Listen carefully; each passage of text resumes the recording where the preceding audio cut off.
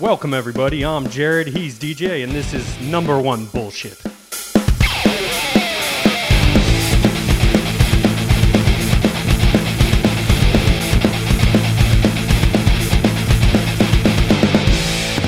Welcome, everybody, and before we get started, this being our very first episode, I do want to give some shout-outs to people that helped get us here. First one of my coworkers, Josh D. We won't put the last name out there just in case they don't want their name out there, but was the first person kind of outside of the family that listened to this podcast, really kind of gave us that feedback, the reaction, let us know that what we were doing was on the right path. So do want to shout out Josh. We might call him Number One Bullshitter. Yeah. Being right the now. First fan, yep. Or first fan. And then also want to shout out my brother, Josh, separate Josh, actual. Yeah, blood brother, not like, my bro. And just for all the feedback, we actually started working on this about 5 months ago, recording stuff that y'all will never hear because it was not good. No. And he provided a ton of feedback, helped us get to where we are. So thank you very much, Josh. Thank you. Then finally, my amazing wife, Gabby, who designed our logo for us, has been helping us with all the marketing and has been super, super supportive, getting my toddler out of the house so we could record all kinds of stuff. So definitely want to say thank you. Love all y'all. Yes, thank you so much, all three of y'all. It's been awesome journey, and we're here now because of y'all, so thank you. And then getting right into it, the first thing that I want to talk about, Damir Ismagulov versus Grant Dawson. Dawson's who we thought he is. He's Aljo. He made Ismagulov look like he didn't belong there. Yeah. It was insane. He made Ismagulov look lost and broken. Yeah, 100%. Like, if you had never seen Ismagulov fight, you would be like, these guys don't belong in the cage. Well, you're also like, he's a number 12, and this other guy's a number 15 in the division. Yeah. It's just because he hadn't had his chance yet. Yeah, exactly. It really did remind me of Aljo Yan 2. Oh, yeah. Where it's not like a ton of damage was being done, but also, like, Damir couldn't get out of it, right? Just like Yan couldn't get out of it. And granted, I thought round 2, and I get it was total domination, round 2 could have questionably gone to Damir, because what is 3 minutes of back time versus some like very solid strikes landed, but I get why it would not be awarded to him. But just total domination. Some of the scorecards, like on Twitter, and actually one of the judges had it as 10-8 for Dawson in the first round. I get why. I'm not mad at it. I get that. Like, I feel like domination plus damage is kind of what makes it 10-8, whatever. Yeah. But if we're going to talk about, and it's a different conversation, we're going to talk about not having enough 10-8s. It's like, okay, if he gives it 10-8, I mean, it didn't change the outcome of the fight. Yeah. And he did make someone look like the other guy couldn't do anything. So, like, if someone has me on the ground and I can't do anything, that's a 10-8. But did he need it? No. It was only one scorecard, so whatever. But, I mean, regardless, clear 10-9.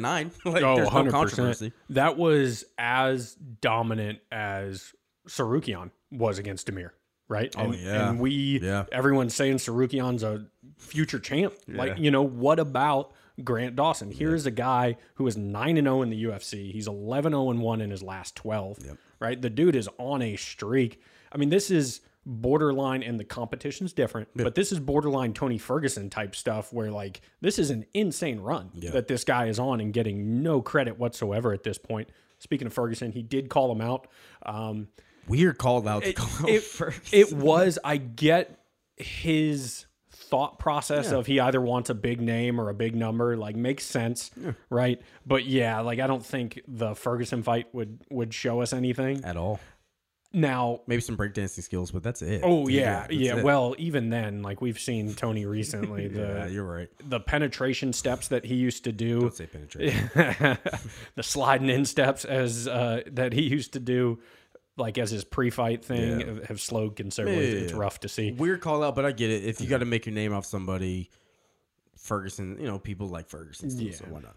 And now, realistically, the fights I would like to see with Dawson, potentially the winner of this upcoming Jalen Turner, Dan Hooker fight that's coming up on this week's card, just as a, let's see him against a dangerous striker, because whoever wins that fight is a dangerous, rangy striker, or if we really want to see his grappling, because despite Ismagulov having the V at the end of his name, like he was out grappled by Sarukian, but maybe we see Grant Dawson against Mateusz Gamrot or Arman Sarukian, right? Yeah, the Sarukian one, it's like, nah, let these two men meet up later on. Let them do what they're doing, because these are two real prospects that we both believe can, like, at least vie for a title shot. So yeah, and there's enough old guard eating up spots at the top of the division. All right, I'm with that. Now, one of the reasons that we love MMA so much is you never know what you're going to see, and we've been watching the sport for at least 15 years.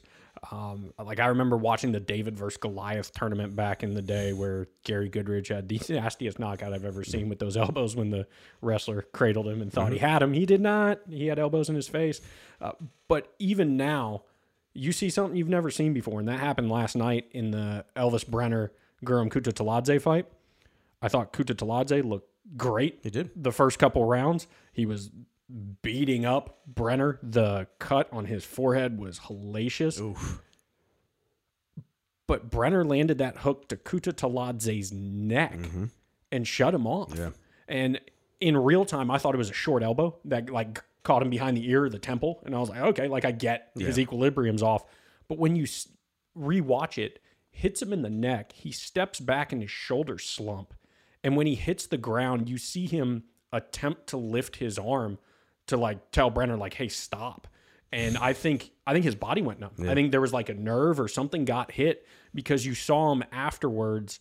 He was on, by him, I mean Kutateladze was on his knees, like touching his fingertips, trying to regain feeling in his hands. See, and I missed that, but it's crazy because you're like, oh, I mean, I'm not surprised that like a nerve could happen, but then you're also like, never seen this before ever. Yeah. So like, I do need to go rewatch the finger. You kind of told me this morning about the fingertips, but if that's the case, like, what did he hit? Yeah. What did the guy do? I'm no doctor. I don't know. But now, here's the real question. Is this going to start is this a new trend? Are people going to start like judo chopping the side of people's necks, trying to put them down? Yeah, I hope so. If that becomes a thing like the calf kick, that would be phenomenal. Can you imagine just people out here getting knocked out because of like neck shots? Straight judo chops.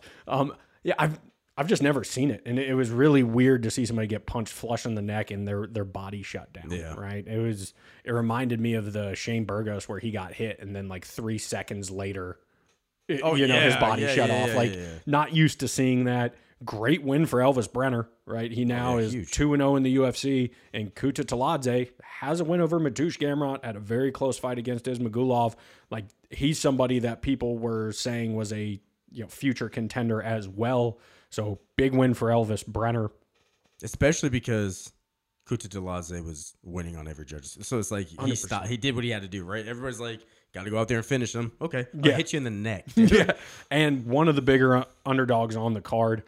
So cashed out on, anybody that bet on that cashed out pretty good. Now, the biggest favorite on the card did exactly what he was supposed to. Joe Anderson Brito versus Weston Wilson. You got to feel for Wilson. He was a last-minute fill-in. But dear Lord, that the ground and pound. Like, hey, if you're gonna roll for the leg, you gotta protect your head, and you need to abandon before you get wedged against the cage. Because hellacious ground and pound. That was terrifying. It was, and it was one of those things where it's like, he felt like he was in control, and then it's like, oh yeah, this is an MMA fight. Like, you have to do everything to stop. And it was, he got beat up. Yeah, he got beat up quick. Out cold with eyes open, and then my man Brito started viciously pelvic thrusting, and then pantomiming, putting dollar bills, and it looked like a garter belt at one point on his thigh. Yeah, exactly. Yeah, my man. Yeah. Went full stripper dance. So good for you. Good win. Yeah. And speaking of good wins, Benoit Saint Denis against Ishmael Bonfim. Now, I think most of the MMA community was expecting this to be a showcase for Bonfim. And Benoit Saint Denis said, hold my coat de Rhone, whatever they're drinking over there in France. And Bonfim was he was overly confident. He was getting blasted in the body with those kicks and was acting like it was no big deal. But it's like, hey man, it's okay to like flex like that, but then don't keep eating them. Oh, 100%. You know, like he just knew he could keep throwing it and keep hitting him. Yeah, Bonfim looked a little overconfident. That's going to be a back to the drawing board moment for him. We'll see. Now for Benoit Saint Denis, here's a guy that came into the UFC and took one of the most hellacious beatings that I've ever seen. You know, it was the one with the Russian judge that they then pulled him from a fight later on in the card because of the beating he allowed. Like you want to see someone die, and that's not what we're here for. Yeah. It was scary, like a scary one. But since then, Saint Denis gone on a 3-0 run, right? So good for him, you know, that he's been able to turn things around. He took no damage here. So maybe he tries to turn around and get on that France card. Got to, right? Yeah. You got to get him on the France card. I think he even who did he call? Did he call someone else specifically? I was fast forwarding at that point because dad life. I had to put my son to bed, and so I was like hours behind on the card, and it was fast forwarding through some stuff there. So did not catch his call. I can't remember if they were just if I don't remember if the conversation was get him on that card or if the commentators, but get him on that card. You know, it's September 9th, isn't it? Yeah, he's got plenty of time if he feels healthy. Yeah, as long as it's not like a super crazy cut for him where he doesn't want to have to do that again. Another guy that really took advantage of an opportunity was Nursultan Ruziboyev against Bruno Ferreira. That was the first fight on the main card. Ferreira is coming off of a knockout versus RoboCop Rodriguez, where everyone was like, okay, this guy is the next big thing. He was undefeated.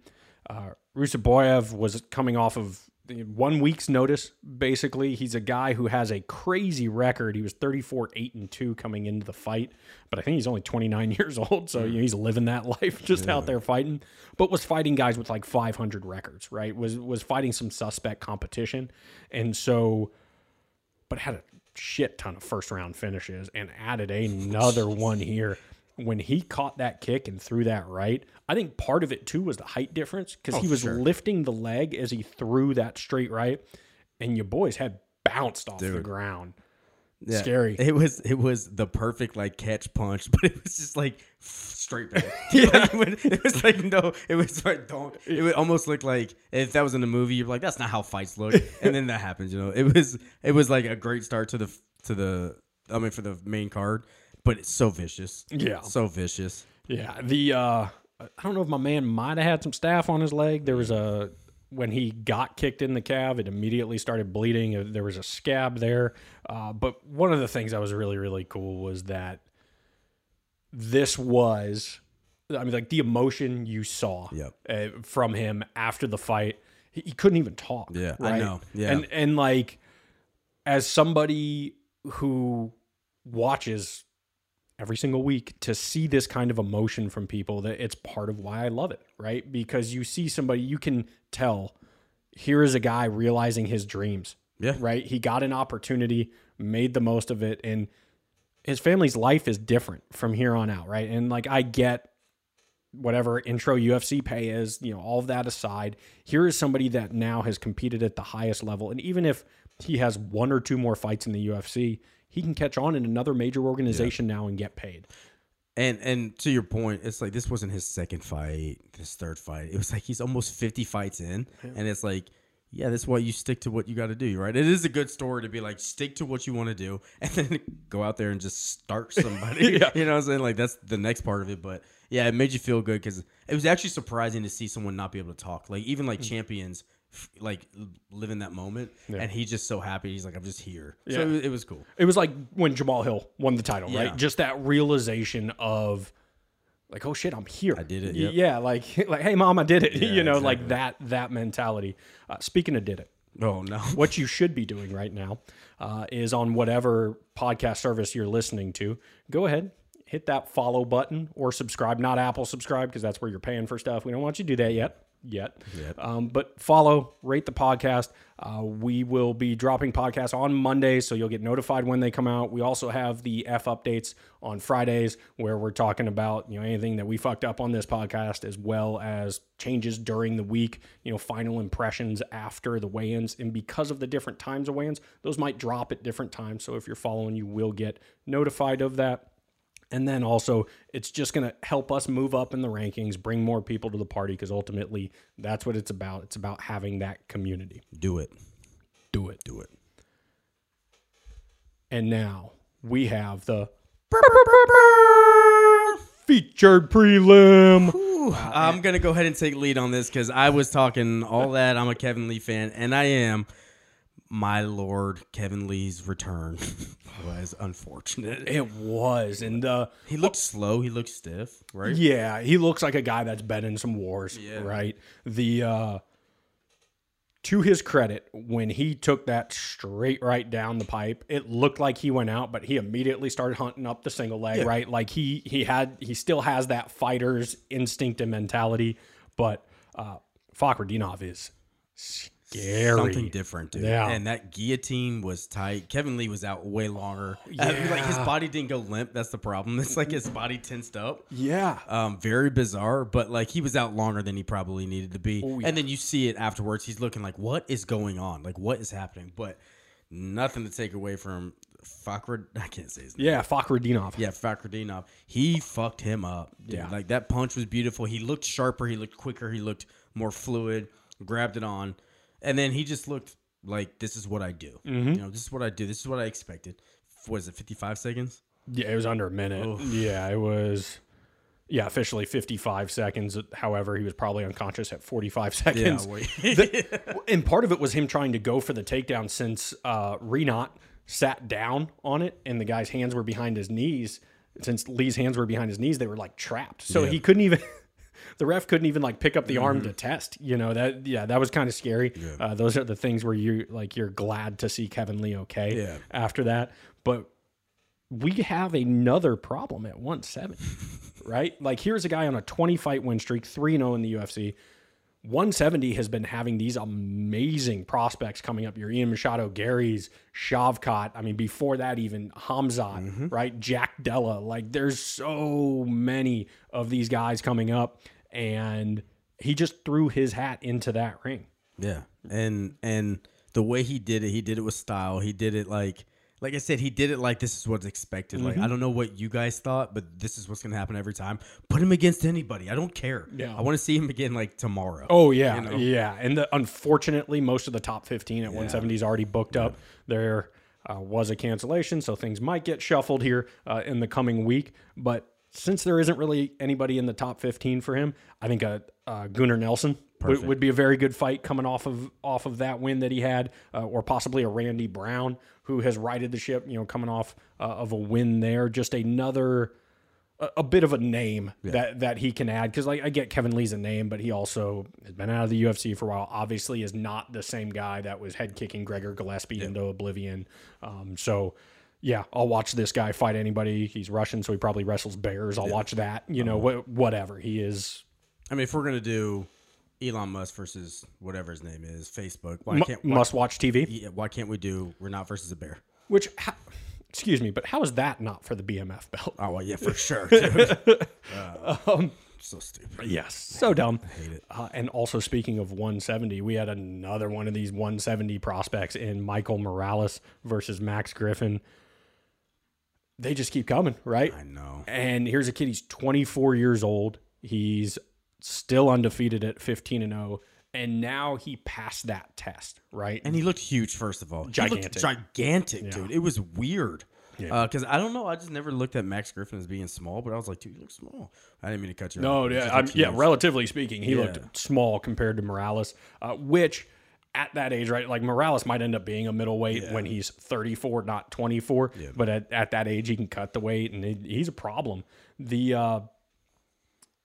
He passed that test of like the rough, gritty vet that you can't get out of there, and he couldn't get him out of there, but that's fine, right? Here's a young man that has been able to get everybody out of there. And so to have that where you're hitting somebody with your best shots and they're not going away, he started feeling himself kind of towards the end of the second round, was showboating a bit. Never really paid for it. Got clipped a couple times. His eye got jacked up in the first round. I never really saw what the strike was. They didn't show it. They didn't re-show it, but it was like, what happened? Yeah, and I was nervous at one point for Morales, just thinking like that could swell shut. All it takes is one or two more. But he talked about, he had the nerves early on, and that's why he didn't really get going until later, but he has that confidence, right? Like, he felt Max Griffin hit him, and he's like, okay, I can showboat now, right? Oh, yeah, like, absolutely. I'm not concerned. I know I have this guy. Obviously, that could be an issue as you start to move up the ranks if you carry that on, or he just might be that dude. Yeah. We don't know. I hope that they don't rush him along. I don't think they will, because I don't think what he did yesterday is because he didn't finish him, like, solid fight. I don't think this is one of those things like where they're going to be like, well, now you have to fight number 5, right? Yeah. Give the kid some chance. He's young. And if he's talking about he's nervous, that's healthy, right? Yeah. That's good. He got nervous, he settled in, but maybe next time he won't be nervous at all. Give him someone else that matches up well with him, that's young, that's not just going to be out here killing him, because there is something about him that's exciting. Yeah. He 170, right? Like, there's for so long that division, because you had GSP dominating, and then the belt changed hands, but Woodley was dominant. You did have Woodley dominate. Yeah, Woodley was dominant, and then Usman was dominant, and it felt like there was no fresh challenges. Yeah. And now they've gotten to that point where we have a new challenger or a new champion in Leon Edwards. Usman's kind of out of the title picture, whether that's justified or not. You still have the Colbys of the world kind of lingering around, Vicente Luque, Dos Anjos, but you have that blend of those guys and the Sean Brady's, the Shavkats, these other guys that are moving their way up. So really just a fun division at this point. Next test for Michael Morales. I don't need to see him against a top flight guy. I don't need to see him against another young killer. Like, that would be a disservice to him. I do kind of want to see a grappling test, though. So you want to see who? Potentially Gunnar Nelson. So you want to see Gunnar Nelson fight everybody? Yeah, everybody. Yeah. Right now. Just because people are booked up. Now, with Renat, I wouldn't mind seeing Michael Chiesa. I know he's booked against Kevin Holland right now. I don't want to see that for Morales at this point, because that could be like a demoralizing, out-grappled kind of scenario. But bring this kid along slowly. He has a bit of that it factor to him. He's got the look. He's exciting. Carries serious power, right? Yeah. Like, when that right hand lands, it hurts people. It's not that he doesn't carry power. It's just that Max Griffin just was there in your face. Tough as shit. Yeah, exactly. So it's like, he's 24. We don't have to rush these people. He's 24, He's got 4 years before we even talk about him being in his prime. Let him work his way up there. That's one of the benefits, though, of having these other young guys at that weight class that have already moved up, because now you don't have to rush these young prospects, because you got young killers that have proven they can do it. Exactly. And at the top of the division, I mean, you just mentioned it, Leon Edwards and Colby Covington. You don't think these people are going to be out next year. So you still have these people that everyone's gunning for. Then they have the middle of the pack and have these young killers. I mean, what a division. Yeah. It needs to be like a 3-year plan right now with Morales for sure.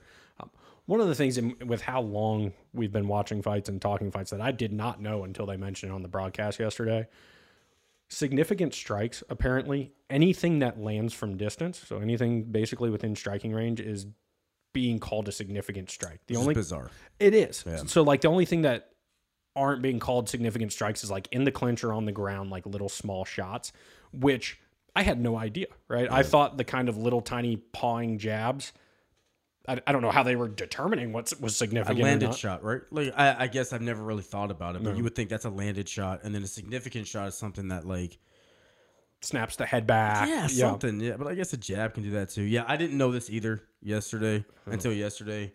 Cool information. Yeah. Very bizarre fight stats, though. Yeah. But like, that's why that provides some insight now when I'm looking at, like, but they doubled up their significant strikes. Yeah, but now we know that those strikes aren't necessarily significant. So one of the reasons to listen to the commentary. Yeah, little insight there. And then the main event, a story of 2 rounds. Yeah.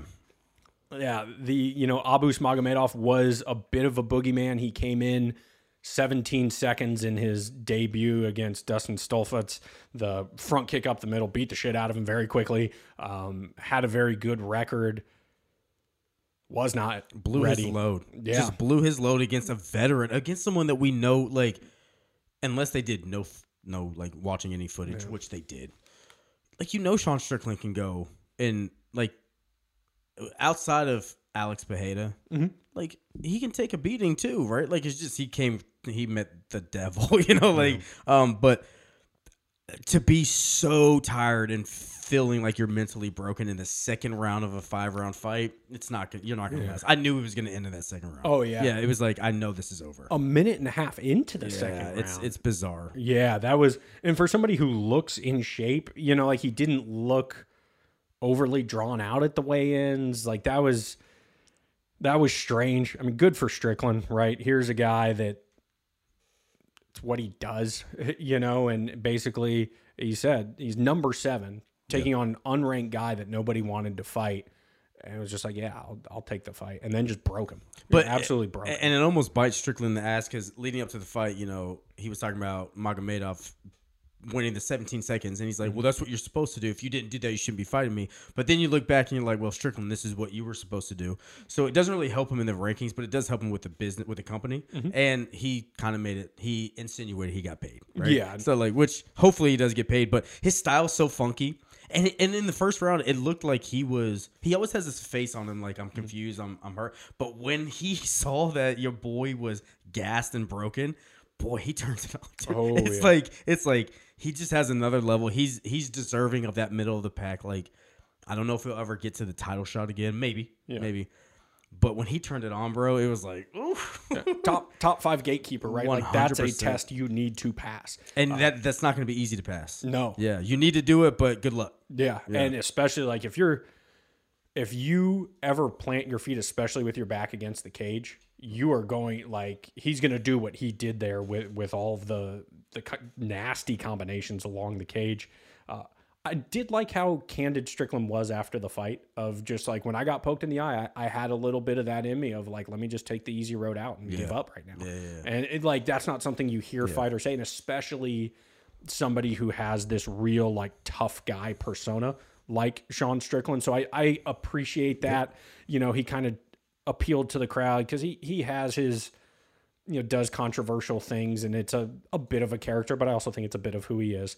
But just to like, hey guys, cut me some slack here. Like, I'm just, you know, like, this is what I do. I love this country. I love to fight. So like some of the stuff I say, you know, I appreciate him doing that as opposed to the full like Colby Covington sellout to the controversy. Sure. So, I mean, because I think even leading up to this, he was talking about how he wants to have women stop fighting and be back in the kitchen. So there's that side of him. Yeah. So you're right to see him be like, yo, I was going to quit. And like, he's like, I could quit right now and no one's going to blame me if I had to do it for y'all. It's like, you know, maybe he's even playing up to that. But I would be interested in seeing who you think, like, what's next for Sean Strickland, right? The one that, and it might not be fair to the guy because he's just took a massive beating for 5 rounds, would be Marvin Vettori. Yeah, I think him and Costa are 2 on my list. Yeah. Costa's got to get past Aliskerov though, which is a big test for sure. And I'm not saying like Costa if he loses, but like those 2 names, Vettori and Costa, are names I'm like, okay, I'm ready to see him fight those guys. Right, like it's time. Yeah. The and actually one that's a bit of I think would be interesting is if Whitaker loses his fight coming up, which I don't know if that's gonna happen, but if he does, then that fight, because ultimately, like, Strickland already fought Cannonier, lost to Cannonier. It's not a rematch that I think Cannonier should have to fight again. But it would be a nice, fresh matchup for both Strickland and Whitaker if that occurs. So what about if Duplessis loses to Whitaker? Do you think Strickland Duplessis? He's above him. Yeah, I think potentially, but I think it depends what they do from a ranking standpoint if he loses to Whitaker. Okay, fair enough. Because if he drops below Strickland, granted, like, 5 through 10 is pretty fluid, you know, but also like Strickland just fought down to an unranked guy. Like he fought down against Imavov. Like, give him his chance to move up, because if you're 7 and DDP ends up 8 and you beat him and that doesn't move you up, you know, like unless you're paying the guy, then, you know.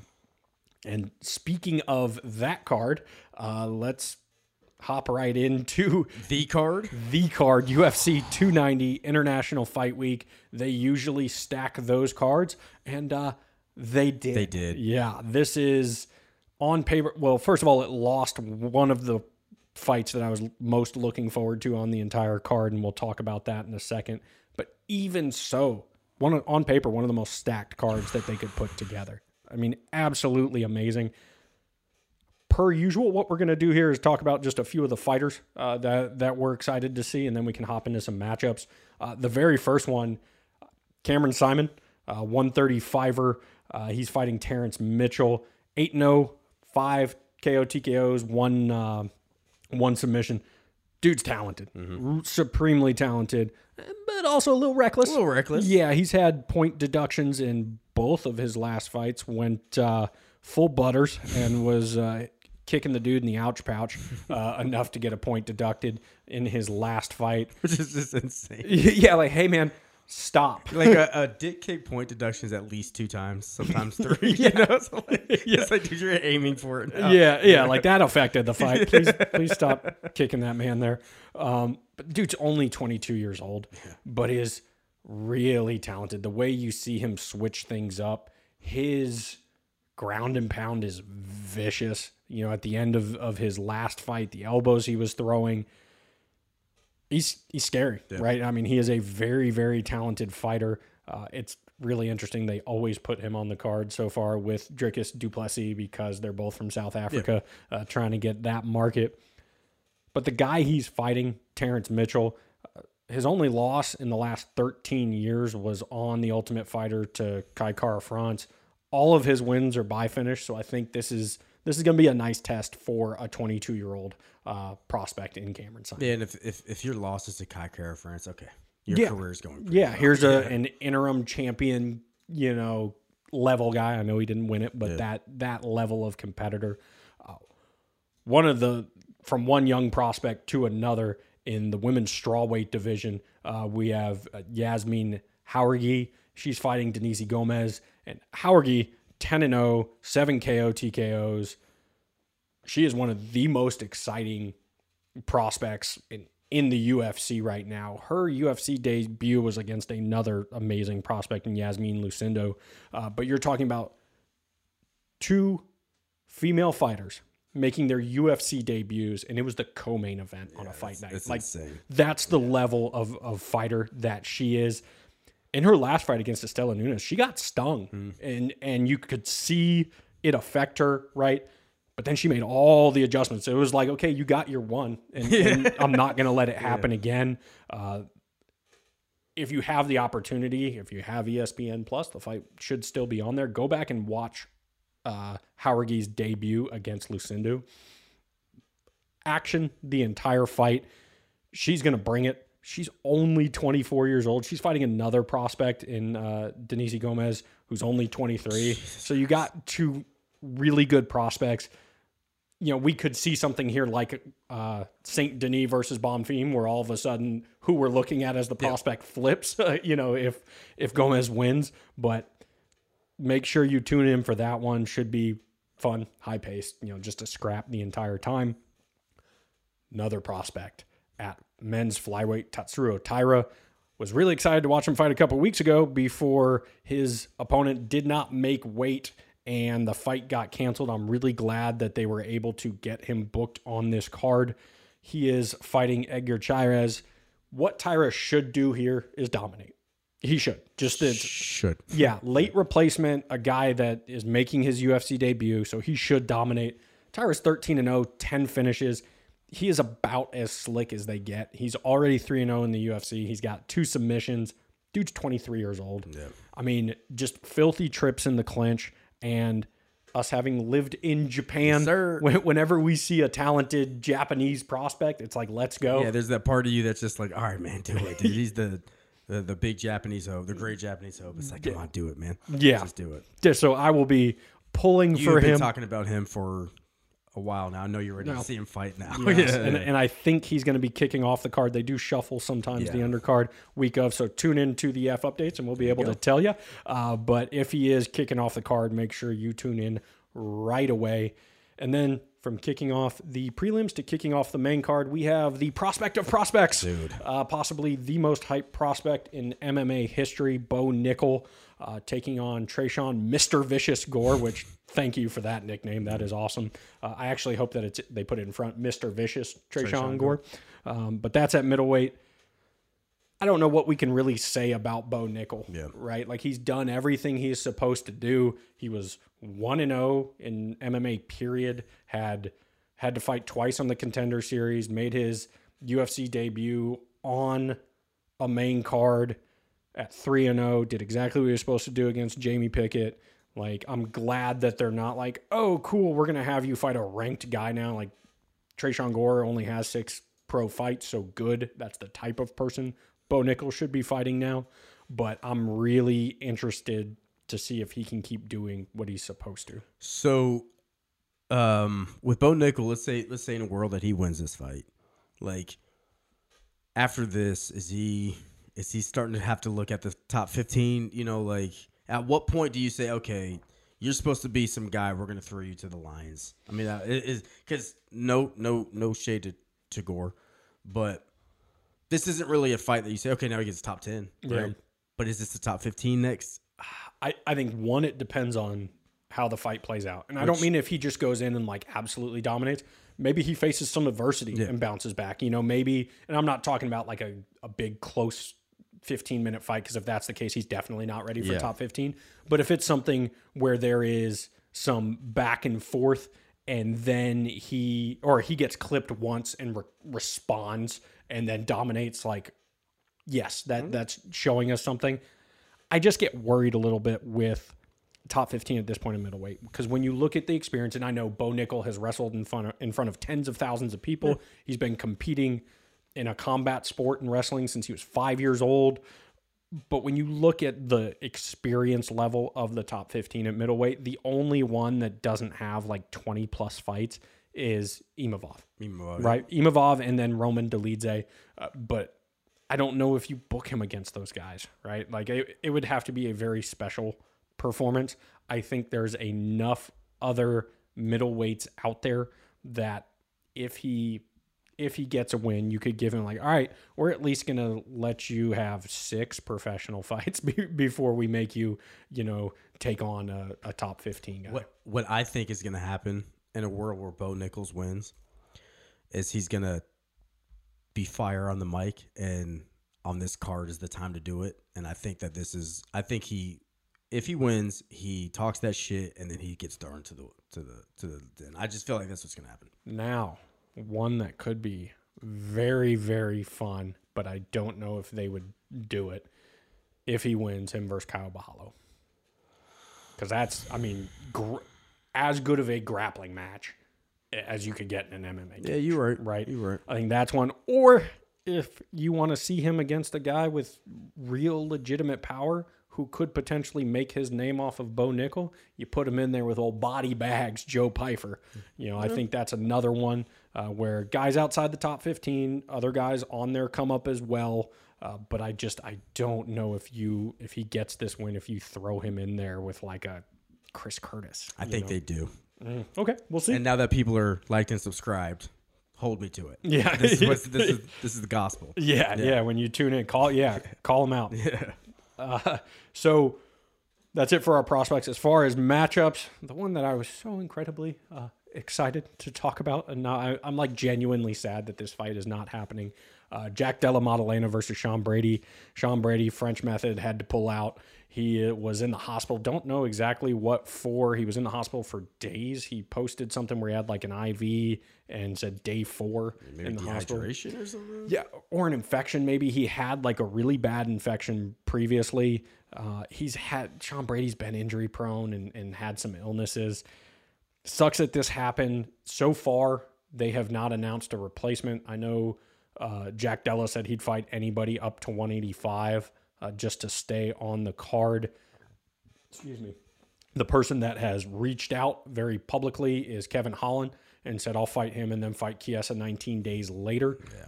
I think that's about as fun as a matchup as you could have, because that's just going to be a stand and let them fight type match.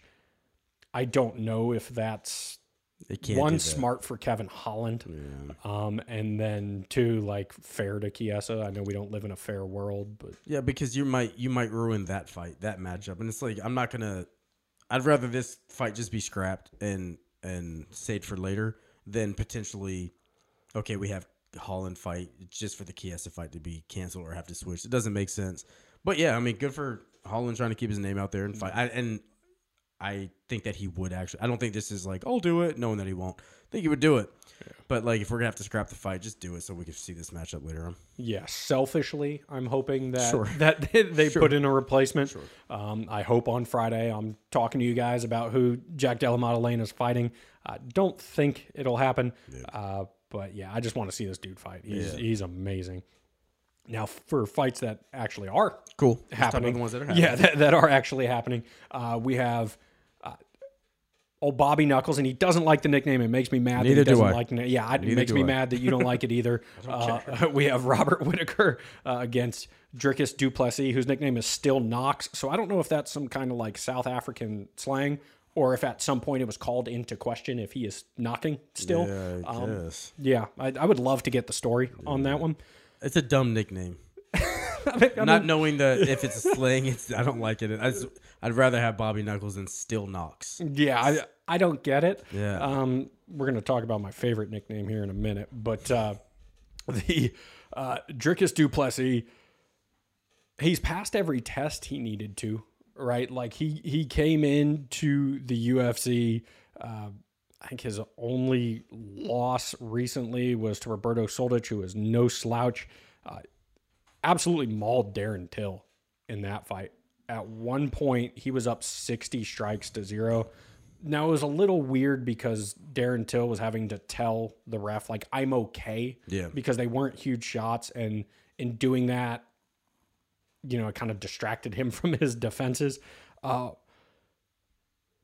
then after those first 4 minutes, like Dricus kind of gassed out a little bit. Till won the second round of that fight. Du Plessis ended up getting, or DDP, Diamond Cutter, ended up getting the late stoppage there, but he appears to gas in every one of his fights. Now, he did, apparently his nose was fucked, like could not breathe out of his nose. He had that fixed.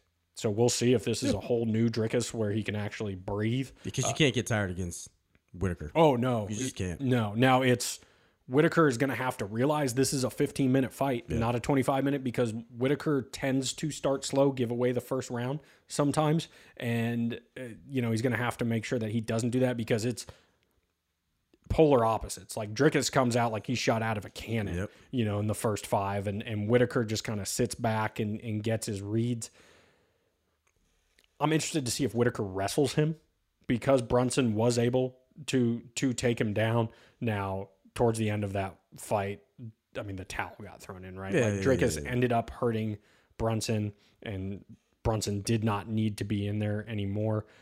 But let's not kid ourselves here. We're talking about the names Brunson, 185-pound Darren Till, and at the time Brunson was 39 years old, right? Yeah. Like he's not the same fighter he used to be, nor is Darren Till. Yeah, Whittaker's very different competition. This is not even the level of that he's fought. Like, this is the number 2, right? Yeah. Like this is the guy that would be champion if Israel Adesanya didn't exist. Yeah. So, I mean, I can't ever go against Whittaker except for against Adesanya. No. This is a tough one, but if DDP does it, then we have the matchup of the. Then this was the proper climb for him, right? Because he's done everything he's supposed to up until this point.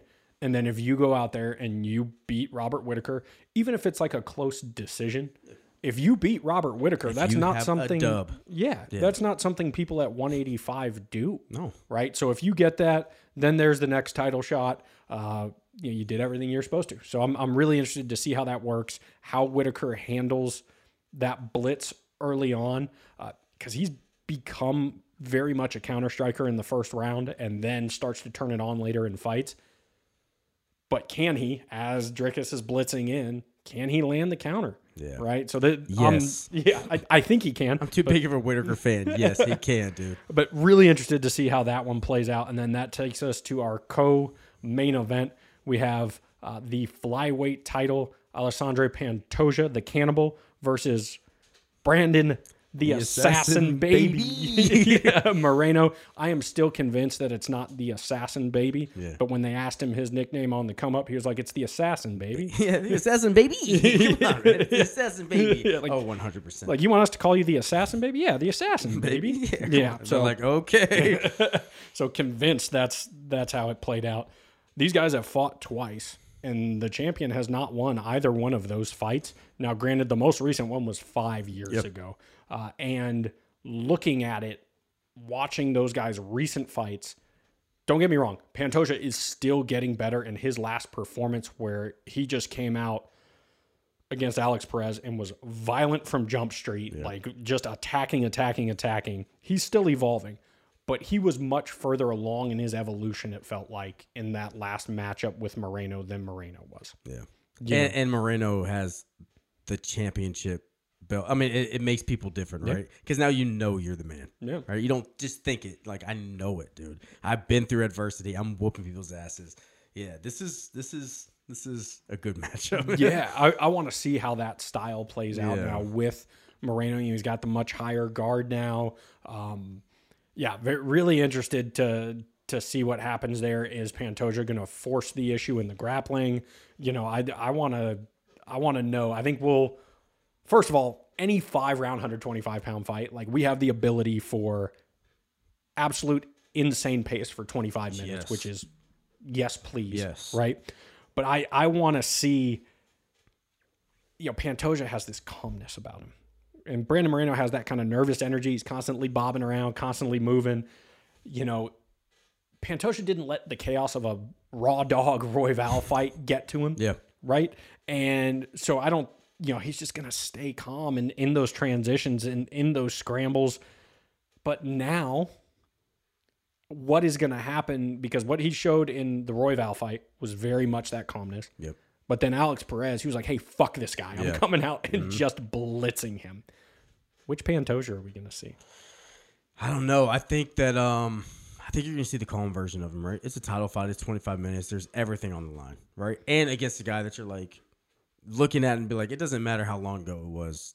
You didn't beat me, right? Like, I beat you. So it might be Izzy Pereira, right? Where it's just like, I have that one thing over you, and Moreno's got something to prove, even if it's not to the world. Let's say no one even knows this matchup because it was so long ago. He knows. Yeah. And when you know, I'm different. But yeah, this is I think this is going to be a close fight.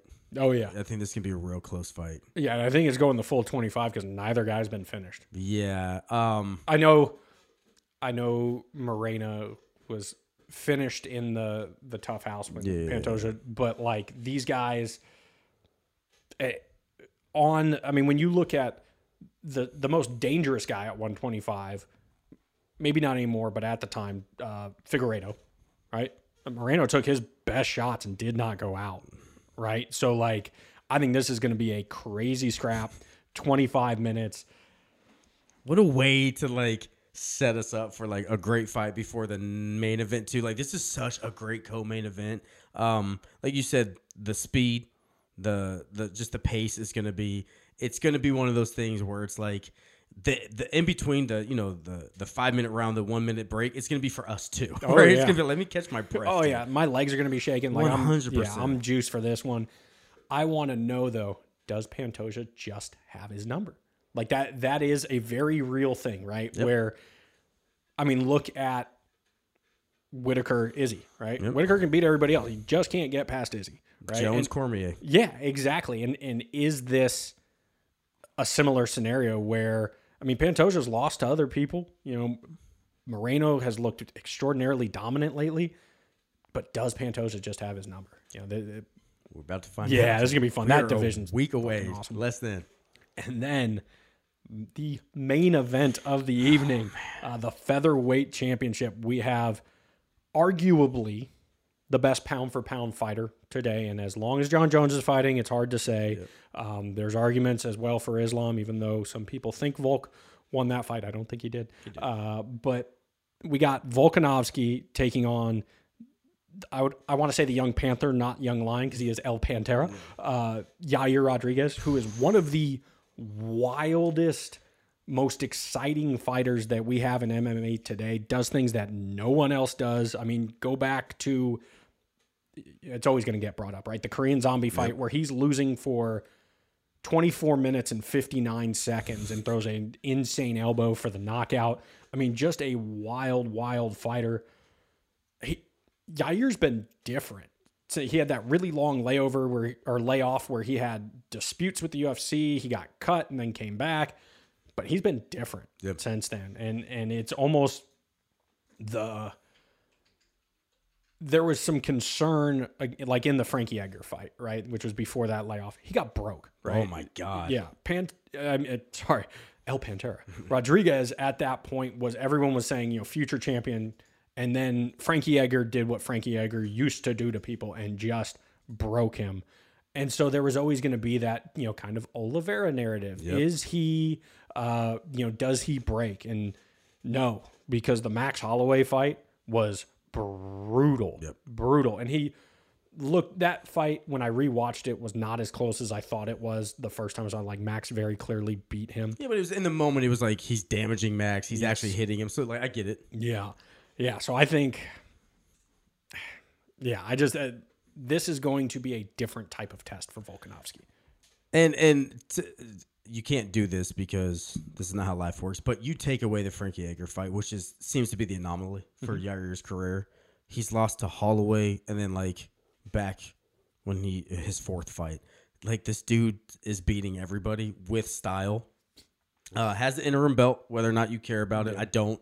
Not in this, just not for this one, right? Because it was unnecessary. But he's not just he's not just beating Cans. He's beating Ortega. He's beating Emmett. He grew, hopefully, from Holloway. He deserves this, but we're talking about Volkanovski, dude. Yes. We're talking about Volk, and you put some respect on Volk's name. Oh, yeah. I mean, to me, there is no longer a debate. Volkanovski is the best 145er of all time. Sorry, Max Holloway. Hands down. But not sorry, Max Holloway. I mean, you had 3 chances. Yeah, I mean, you had and sure, he might have won the second one, whatever. But let's be real. This is the greatest. I mean, even to go up to another division, and we can debate this. I think that he won the fight. But even if he didn't, no one else has done that to Islam. Correct. That's how good this guy is. Yeah. And didn't necessarily get out grappled by Islam. I mean, he did. Islam had his back, but was able to get up, which people have not been able to do with Islam. When you look the way the fight ended, the last 30 seconds of the 5th round, or I guess last minute, where he's on top and gets off some ground and pound towards the end, the confidence of Volkanovski has been really entertaining to watch, because it's been this kind of slow evolution where he's clearly, you don't get to where he is without having confidence. Yeah. But over the last couple fights, he's in there talking shit to people. Like that was never him before. But the last Max fight, like a minute or two into it, where he starts firing off the jab and he just starts yelling at Max, "I'm too fast for you." Yeah. Right. And that was always Max's thing, was hand speed and volume. But you watch it, he was too fast for Max Holloway. I think he made a point to Max, and it's like, everyone's going to try to say that you beat me. No. I'm better than you, and I'm going to let you know but you did it. You do it in the ring, right, Max? You teach Ortega how to box and stuff. Yeah. Like, I'm telling you, I'm better. And even with Max, with Calvin Kattar, I'm better than you. And then let me show you. And he was too fast for him. He was always a step ahead. Folk is just, I don't see a true path to victory where I can bet money on Yair in this fight. I just can't. Not until I see Volk slow down. I can't see it. Yeah, because the thing that I'm thinking about, essentially his path to victory is something unorthodox. Yeah. And it could be, if you would have asked me before the Ortega fight, the Volk-Ortega fight, I would say some kind of submission, right? Sure. Because Yair, to bring it back to an Oliveira comparison, he's okay with dropping down to his back when he gets like kind of hurt, because he's very confident in his offense off his back, and not just submissions, but nasty elbows. I mean, he's very confident in doing that. But Volkanovski proved, like, unless you put me to sleep, I'm not going to tap. right? And if Ortega can put him to sleep, in the deepest like full mount guillotine, and Volk's mindset. I mean, he came out this week and he said he was like, I knew I was gonna die. He's not taking this away from me. Okay, if you have that mentality, then you're not. You have to kill me. Yep. And short of like Khabib Gaethje, where you put him to sleep, right? Like there was nothing you could do about that. Exactly. But that's what you have to do. Yeah, that's the only real path to victory that I see. Or obviously Yair carries power, like certain crazy stuff. If you get clipped, you get clipped. Now, obviously, we haven't seen. I mean, Volkanovski got stung by Islam in that fight where you saw on his face he was hurt. But a 170-pound Islam, though. That's the difference. Yeah, though. Gigantic. A guy that's huge at that point. Yes. What Yair would be 155, maybe. Yeah, maybe 160. Yeah, maybe. Yeah, and the thing, I do see a clear path to victory for Volkanovski from the standpoint of where Yair has struggled has been the straight shots and the longer combos. Yeah. And Volkanovski's jab is filthy, right? And so Yair's eyes get really marked up. Frankie Edgar fight, Ortega fight, Holloway fight. His eyes swell. He gets cut. And so I don't know if that's going to be a problem. I mean, we saw it with Volk and Korean Zombie. That jab will wear you out. Now, where Volkanovski struggled with his jab was in the Islam fight, because a lot of the time he's fighting a southpaw. Yep. And so the southpaw orthodox, and Volkanovski switches stances just like every really good fighter does nowadays. But he never really got the jab going against Islam. And I wonder if he's not going to be able to get the jab going if Yair is switching stances a lot, or if Yair says, fuck it, I'm fighting from southpaw to mitigate that. I'm interested to see if that becomes a story within the fight. But I just don't. I mean, Volk is so talented. And the difference between Yair and Islam is huge. Mm-hmm. He's huge. I said 170. He might even be 180. He's gigantic. He's huge, bigger. And you have to worry about something that we all know Islam has, which is I'm going to take you down and maul you. So you have to worry about those things. With Yair, you're really thinking about just the crazy shit that he throws. Yeah. I don't want, and we'll say this, we're not here to just hype up one person, but sometimes you have a matchup where you're like, I don't really see how Volk loses 9 out of 10 times. Yeah. But here's the reason why we watch. This might be Yair's one. No doubt. And all it takes is his one. And imagine Yair winning and just like the shock. The shock of it's going to be like Leon Edwards Usman, right? Like it's going to be something where it's shock the world. And I don't think it's going to come in a decision. So for him to do it, it's going to be that, Yeah, it's going to be the Leon Edwards Usman, him looking up like knocked out, dude. Yeah. Don't have that happen, though. That flash moment of just like, holy shit, what just happened? Yeah. So cannot wait. Super excited for that. Now we'll get into a few fight announcements. There weren't a ton this week. They did add a couple fights to the fight night that's headlined by champion Alexa Grasso fighting Shevchenko on September 19th there. Tracy Cortez making her return. Nice. Yeah, against Jazz Davicius at flyweight 125 there.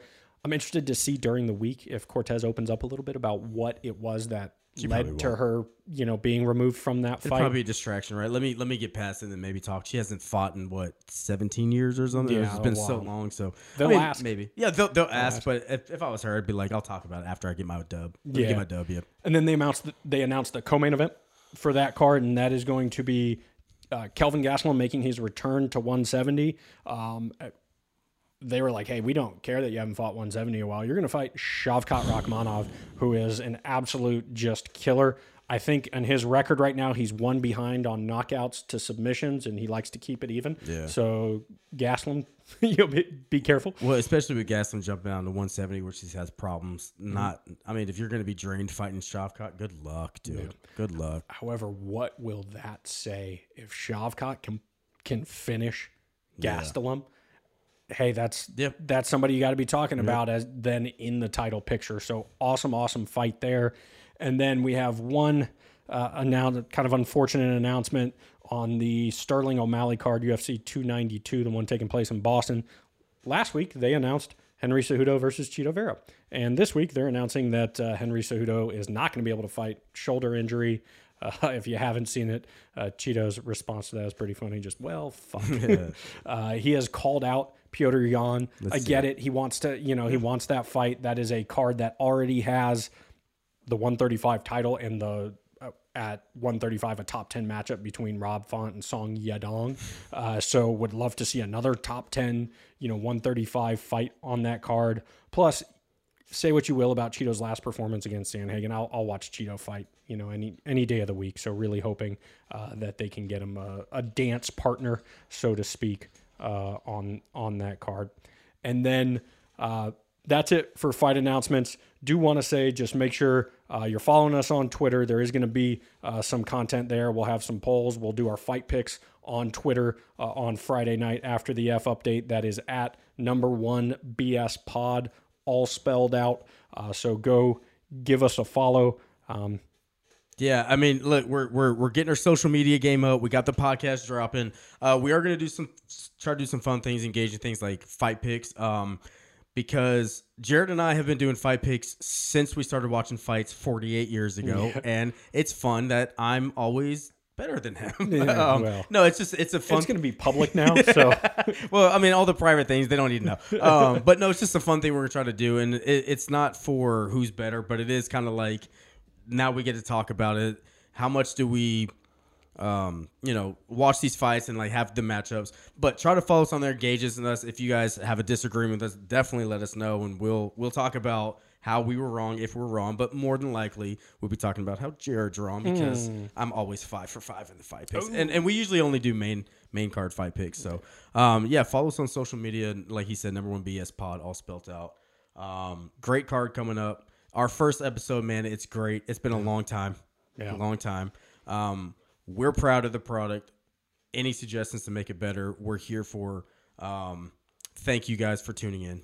Now, appreciate y'all. We're going to find out a whole lot this upcoming week. We're going to find out if Drickus still knocks.